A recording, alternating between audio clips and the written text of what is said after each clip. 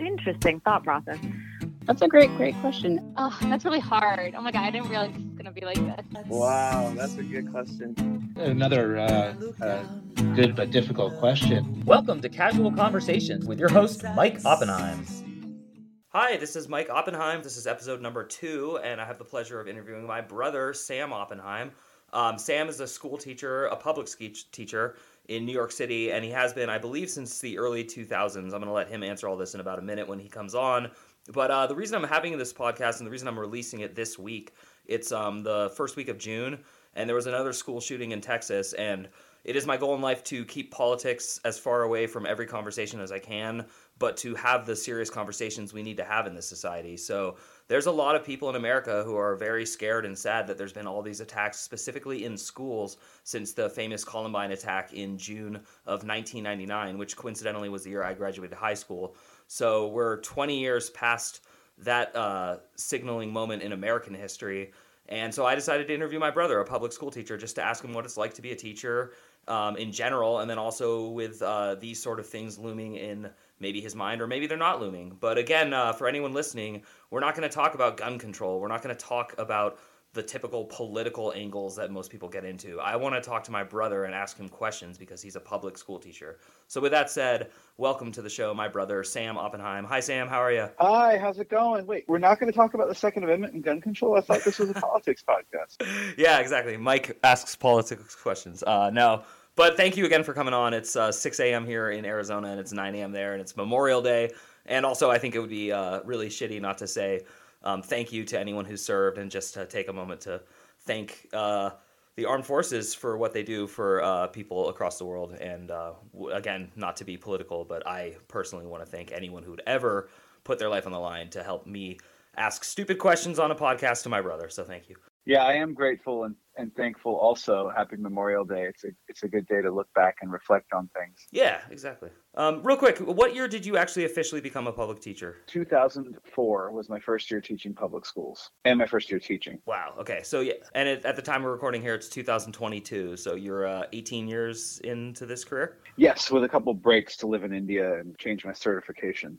I teach high school now. I used to teach elementary school. Yes. Cool. And actually, these are all questions I was going to ask. So instead of asking you, like, how did you get into teaching and all that, I'd actually rather just start with, what do you teach? So it's a good question. I consider myself a history teacher now, but I wear many hats, both at my school and in my teaching career, because I started off teaching elementary school. I taught special ed. I taught reading help classes. And at one point in time, I was teaching computers. Like, I had a computer lab where the kids came in, and I taught them how to type and how to use computers. Wow. So yeah, that's a lot of hats.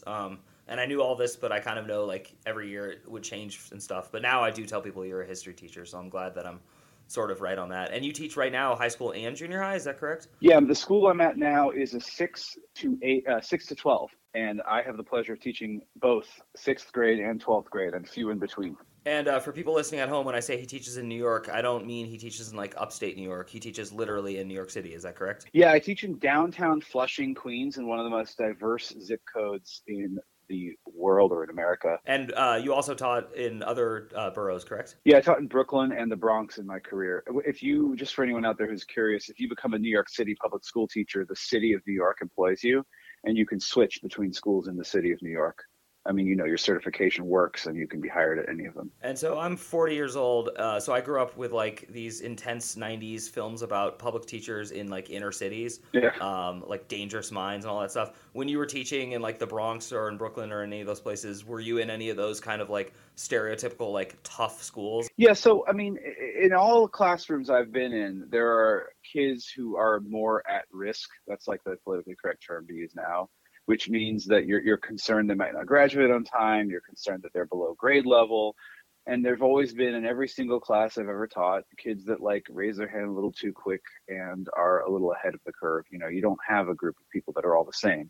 But of course, you know, when you're teaching in a city school where, you know, you're trying to help kids succeed and the budgets are tight and there are classes of kids who are below grade level, it's a little bit more like the movies, but I've never been in a situation like the movies now. Yeah. And I think I'm more asking because I do want to get, like, I think a lot of people, I didn't even say this at the beginning of the show. I've also taught. I taught for like 9 years, but I taught like community college, and I taught private language schools and stuff. So I have like I did a tiny bit of public education, but not enough to ever tell people I was a public education teacher. And the reason I'm bringing this up is that when people say like, oh, I love teachers and I support teachers, I always laugh because I'm like, there's just different types of teachers. But I think when we picture the noble teacher, we're talking about people who teach public education, people who just go and slug it out for like the typical schools most of us went to.